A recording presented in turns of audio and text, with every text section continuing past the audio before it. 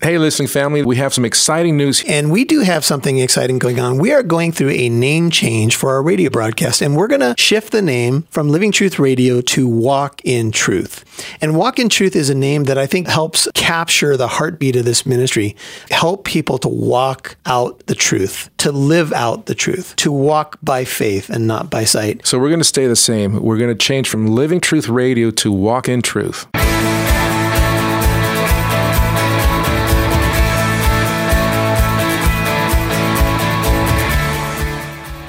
Today, Pastor Michael continues in Mark chapter 3 with part 2 of a message titled, The Demands and the Appointments. We have a wonderful sister in the congregation, and she's been helping out with a youth group, and she's a wonderful woman of God, and she wrote this note to the elders and pastors this last week. She said, I wanted to take a moment to share with you what I witnessed last night during the youth group worship night. By the way, when we get notes like this is usually when we get ready for a negative criticism. I want you to know what I saw and what you guys need to fix in the church. That's usually what follows, but that's not what this is about. She said, this may be a little winded, but I felt necessary to send to you. I know that most of you don't really know me or know my background. I will fill you in just a little about me and how I grew up because I feel it's relevant to this email. I was raised by what contemporary America calls a witch. A white witch. I grew up with no father and a mother who prayed and chanted to the powers of the universe or the elements. There was never any mention of God in our home, ever. There were spirits in my house my entire life. Things moved around. Chairs were turned upside down. Lights off and on. Psychics and psychic readings, tarot cards, etc. This was my daily normal. However, for me, I always knew something was wrong with this. When my mother would have chanting parties, that's what I called them, I would hide away in my room, knowing bad feelings were going to be coming soon. As a child and young teenager, I never felt like I was part of anything at all, or that I fit. I didn't fit in with my mom and her beliefs or my siblings. I had no one to talk to me about truth, which in turn led to a lot more heartache that is not necessary for this email. Anyway, this may be why I have such a heart for the youth and young adults.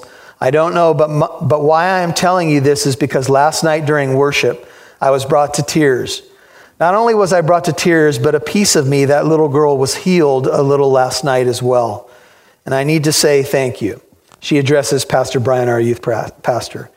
You may or may not know the impact that you had last night with the youth, but I do. I witnessed it.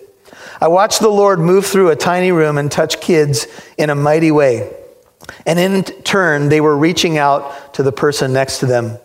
I stood in the back of the room and was able to witness these kids come together all in the name of Jesus. I watched them pray together. I watched them cry. I watched them walk across the room to someone who was sitting alone. And I watched them reach out a hand to that person and pray for them. I watched as Shane was able to keep the worship active and alive in a way that urged these kids to keep encouraging, keep praising, and keep loving. I stood there in tears as this was happening. These kids you are teaching and learning the love of the Lord at the most important age, you are that vessel that God is using to do that. It was absolutely beautiful, and I am honored that I was able to witness it. I think at times people forget to tell people when they witness something beautiful. I felt it necessary to let my church pastors know what I witnessed last night and what an amazing work goes on upstairs. Close quote. That's pretty cool, isn't it?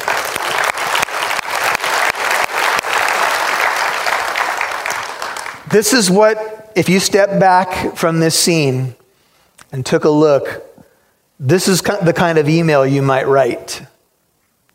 Maybe you'd write this email to Mary, the mother of Jesus. Maybe you'd write an email and say, I want you to know what I witnessed, what your son was doing. How many people were touched? What a crazy scene he had to deal with. And how majestically and beautifully and wonderfully he handled it all. Wherever Jesus was and all the beauty that he was doing, it seemed that the demonic was not far away.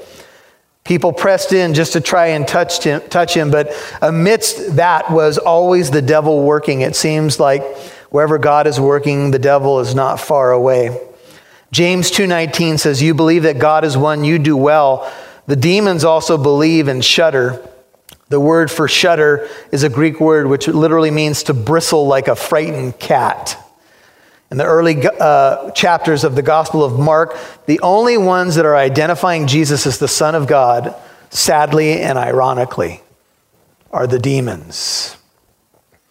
And the fact that they believe God is one is from Deuteronomy 6. Hear, O Israel, the Lord our God, the Lord is one. The demons are orthodox in their theology. They're the ones coming up, and it's probably a vain attempt to gain mastery over him. And here's how this works. What they would do in the ancient world is they thought if they called somebody by their name, they could gain mastery over them, but they couldn't gain mastery over Jesus. He would tell them, be quiet. I don't need your endorsement. Sometimes when you read your Bible, you wonder, well, why does Jesus try to shut things like this down? Because he doesn't need the devil's endorsement. His miracles already testify to who he is. Would to God that other people there started to put it together, even when the demon said it and said, maybe he is the Son of God. But so many people, just enthralled with their own personal needs and personal agendas, could not see what even the demons could see. And he earnestly, verse 12, warned them not to make him known. A wild scene. You see, Jesus Christ knows what all of us go through. Now look at verse 13, the text transitions. It says, and he went up to the mountain and summoned those whom he himself wanted, and they came to him. Now, amidst all this pressure, all that's going on, and I think from the other Gospels, we might get the idea that he went up to the mountain, prayed, and came back and dealt with the crowds. Went up to the mountain and came back and dealt with the crowds. And here's principle number one, application point number one. It's this, and I've already given you a first point by asking God to widen your heart to love him and love others. But here's an application point. Sometimes, oftentimes, it's okay to get away. It's okay to get away. Some of you need to hear that about 10 times until you'll accept it. How many of you have ever gone on a vacation and the first 2 to 3 days of that vacation, you don't know what to do with yourself? Because you're so used to dealing with all your devices. I gotta call him back. I gotta do that. And then you realize, wait a minute, I'm on vacation. Should I call the... No. Should I check on the kids? No. No. They'll be fine. Jesus went up to the mountain. It's okay to get away. You've got to allow yourself a time to rest and recuperate. Amen. You've got to allow yourself times when you just find a respite. But it's not just about getting away. Go to Luke 6. This is the parallel account. Luke chapter 6. Look at verse 11. Luke 6:11. Matthew, Mark, Luke, and John. Right after the verse 10 says he restored the hand of the man with the withered hand. Luke 6:11 says, but they themselves were filled with rage and discussed together what they might do to Jesus. And it was at this time, Luke 6:12, that he, Jesus, went off to the mountain to do what? To pray. And he spent the whole night in prayer to God. When you get away, it's important to get away, but it's also important to get away and pray. And I'm not saying that you have to pray the entire time you get away, but I'm saying it is important for you to get away and seek the face of God. Some people in the Christian church have questions. They read their Bibles and they say, hey, if God knows a thought before I think it and a word before I speak it, and he knows my needs before I pray about them, why bother to pray? Because when you pray, you engage yourself with heaven. You have a time where you seek God's face. You see, maybe the reason God instructs us to pray more than anything else, please hear this well, is because God knows how much you need to pray. You see, prayer's not so much for him. I don't know if you've gotten this yet. You see, he does not need to be informed on current events. You don't need to bring him up to speed. Lord, I'm not sure if you know what's going on over there, but just in case you're missing a few details today, let me go ahead and fill you in. You ever pray with somebody and you're like, hello, he understands, he's running the universe. Get to the point. You see, prayer has a lot to do with you. You and I need to pray. We need to. Because it kind of resets my compass. You know what I'm saying? Now, God honors prayer, and he uses prayer as a means to his ends, no doubt, and some of that is a mystery. But the Son of God prayed. In fact, Luke 6:12 says, in the face of mounting danger and pressure, he went off to the mountain to pray, and he spent the whole night in prayer. This comes on the heels of him choosing the apostles when day came, Luke 6:13. He called his disciples to him and chose 12 of them, whom he also named apostles. The list of names will come to in Mark, but skip ahead to verse 17. It says, and he descended with them and stood on a level place. And there was a great multitude of his disciples, a great throng of people from all Judea and Jerusalem and the coastal region of Tyre and Sidon, who had come to hear him preach as well, and to be healed of their diseases. And those who were troubled with unclean spirits were being cured. And all the multitude were trying to touch him, for power was coming from him and healing them all. Wow. This was like he came down from the mountain and a power flow was going out of him, and people were being touched left and right, and spirits were going out of people, and people were being healed, and lepers were being transformed. Can you imagine? I pray that there is a viewing room in heaven. I want to see actual footage, and I believe we may get to do that. To get to see this all recounted would be quite something. Up to the mountain he goes. Persevering energy he gets in prayer. And he comes back down. And Luke tells us he begins to preach. He says, turning his gaze on his disciples, verse 20, he began to say, blessed are you who are poor, for yours is the kingdom of God. This is called the Sermon on the Plain, or the Sermon on the Level. It's Mike Massaro, and you're listening to Living Truth Radio with Pastor Michael Lance. And we'll get back to the teaching in about 30 seconds. But I want to tell you about a special offer that we have available. It's Pastor Michael's book, Suit Up, Putting on the Full Armor of God. It's about spiritual warfare, how to overcome temptation, the world, the flesh, and the devil. The special offer is, if you go to livingtruthradio.org, that's livingtruthradio.org, and click on the donate button, for any donation, we'll send you a copy of that book. Just make sure you tell us in the contact form that you'd like the book. Now, back to Pastor Michael. Blessed are you who hunger now, for you shall be satisfied. Blessed are you who weep now. Now, this is after he's done all these incredible miracles. Can you imagine the thrill of people, how open they must have been to hear what he had to say? For you shall laugh. Blessed are you when men hate you and ostracize you and cast insults at you and spurn your name as evil for the sake of the Son of Man. Be glad in that day and leap for joy, for behold, your reward is great in heaven. For in the same way their fathers used to treat the prophets. Would you turn back to Mark chapter 3? It's okay to get away. And when you get away, pray. Maybe it's going to be meditating on a single Bible verse that someone sent you by text, or maybe it's going to be a small portion that you have read and you just think about the goodness of God. That's what biblical meditation is, by the way. It doesn't mean to stare at your navel for 2 hours and make groaning noises. That will do nothing for you except bear out that you have lint in your navel.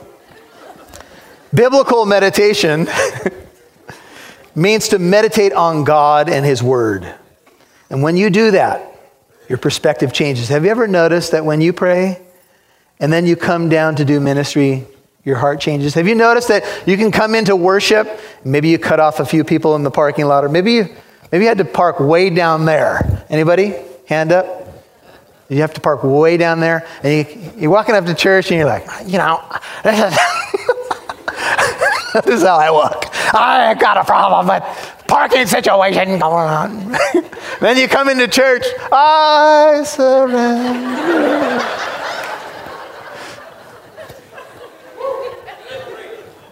Yeah. That was me this morning, by the way. For the law was given through Moses, but grace and truth were realized through Jesus Christ. Would you look at Mark 3 and notice that Jesus goes up to the mountain? I was reading a wonderful commentary by William Lane this week, and William Lane is talking about how the mountain is the locus, the significant spot for revelation and summoning. Think about it. Moses was summoned to the mountain where he received what? The 10 Commandments of God. And that mountain was filled with fire. And it says that they camped at the base of the mountain in the 3rd month, which, by the way, the law was given at the Feast of Pentecost. That's when it happened. That's when it happened for Israel. 50 days after the Passover. Go back and read Exodus chapter 19. And at the Feast of Pentecost in the book of Acts in chapter 2, 3,000 people get saved, and 3,000 people died at Sinai, and 3,000 people got saved at Pentecost. Here's the deal. The mountain becomes a place where you meet God. It's a place where you go up on the hill and you receive the revelation, if you will, and you come down to the mission. And in Moses' case, he got the law. He's up there 40 days and 40 nights. He's been fasting. He's got the law written with the finger of God, and he goes down to his people. And oh my goodness. And God says, your people whom you led out of the land of Egypt, they are defiling themselves. They got the golden calf and they're dancing around. How many of you go up to the retreat? You go up to the mountains for a retreat. Oh, you meet God up there. It's wonderful, beautiful. You're up there in, creation, and you spend extra time in prayer and Bible study, and then you come back down the mountain and you come home. And people are not on the same page. And Moses took the law, do you remember? And he threw it down. And it broke, and in essence, it was symbolic. They had broken all the 10 Commandments, and Moses broke it, and it was not an easy time. You see, up to the mountain is the place of revelation. Go back and read Exodus 19 later, and you'll see that wonderful picture. Jesus went up to the mountainside, verse 13, Mark 3, called to him to those whom he wanted, and they came to him. This is the beauty of the scene, the place where you get your calling, if you will. An important moment for the apostles. Jesus had prayed all night. The third application, it's okay to go away. Number 1, it's okay, and you need to go away and pray. Application number 3, need help. Jesus, at this moment in his ministry, think about it, is when he officially calls the 12. In essence, he's saying, will you share ministry with me? There's huge numbers here. There's a big group here, and I need you guys to start to carry out the gospel work. It's too much. Now, Jesus could handle it all, no doubt. He's God, but he also was doing something with them. They were in training because they were going to take the gospel, and he's going back to heaven. Third application point for us is we all need help. We need to share ministry. This is what the ministry fair is about today. It's so that you can understand what's going on in this fellowship. There's going to be about 25 ministries represented out there. And most of those ministries are worked by volunteers in this fellowship. It's what makes ministry happen. I can't reach every person. I can't talk to every person. This is where we need the body, and he calls his apostles, apostolos, the Greek word. It means delegated authority, but it has the idea of an ambassador, one who's commissioned, one who's sent out with orders. He chose the 12. The 12 is a number interesting because 12 is the number of tribes for Israel. And Jesus said, I was sent to the lost sheep of Israel. And he looked upon the crowds, Matthew 9, and he had compassion for them because he saw them as sheep without a shepherd, right? He said, pray. Pray to the Lord of the harvest. It'll send out more workers into his harvest field. And then chapter 10 in Matthew says, he summoned the 12 and he sent them out.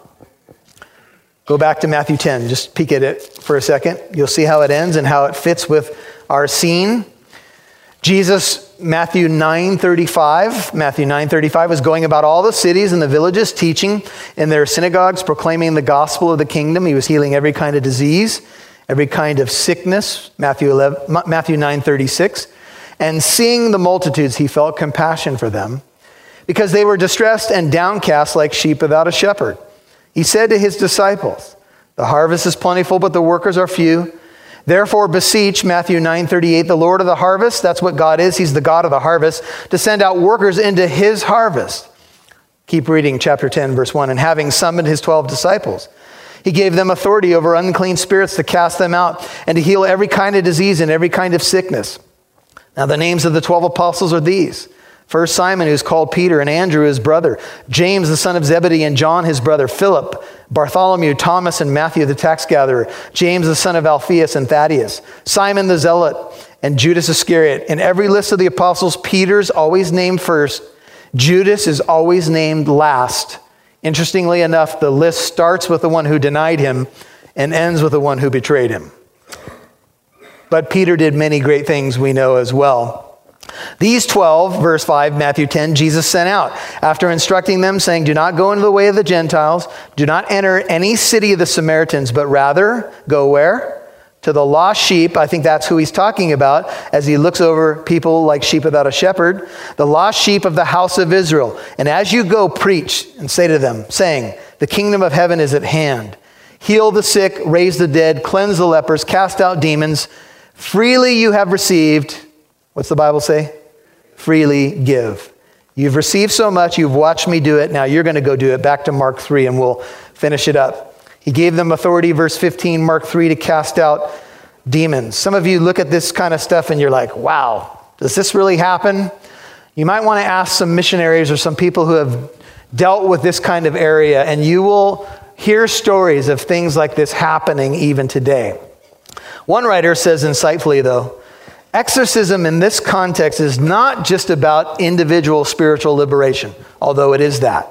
It is about setting the world of institutions and structures free also, from injustice, from cruelty, from neglect, from extortion, corruption, and greed, from the lesser gods of profit at all cost, and besting down the rest of the people, whatever it takes. It is to take all that is dominated by the God of this age and can and should be confronted by the light of the gospel so that more people can be set free. Are you with me? The church goes out, and Jesus says the gates of Hades will not prevail against my church. We go out and confront a world where people are abused and broken, and we bring them the love of Christ just like is on display here before us. When they observed the confidence of Peter and John and understood that they were uneducated and untrained men, they were marveling and began to recognize them as having been with Jesus. Jesus wanted them with him. Acts 4:13 is what I just read. And he wanted them to make an impact, shared ministry. And he appointed 12.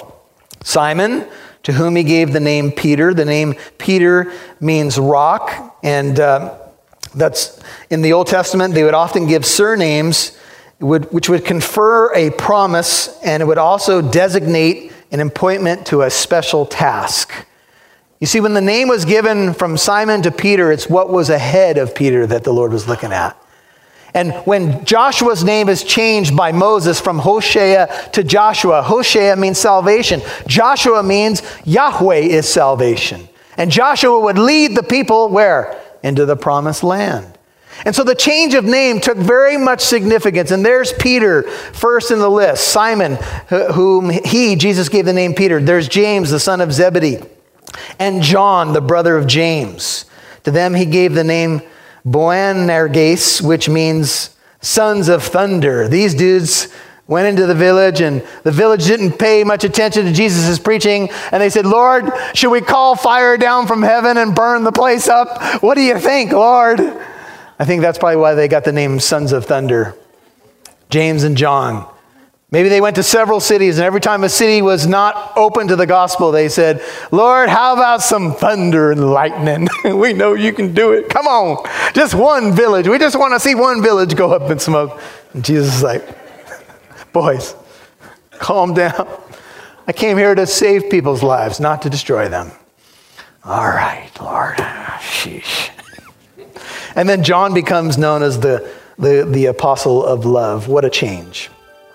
Each of these men were changed by the Lord forever. Andrew and Philip, 18, Bartholomew. Sometimes there's variations in the list because the men went by different names. Matthew, who's known as Levi, and Mark.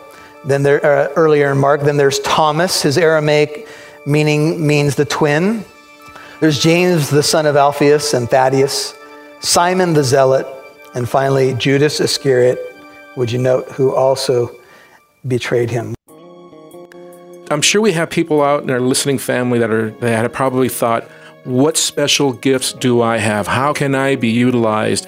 What can you do to encourage them? What can you tell them to encourage them that they are special?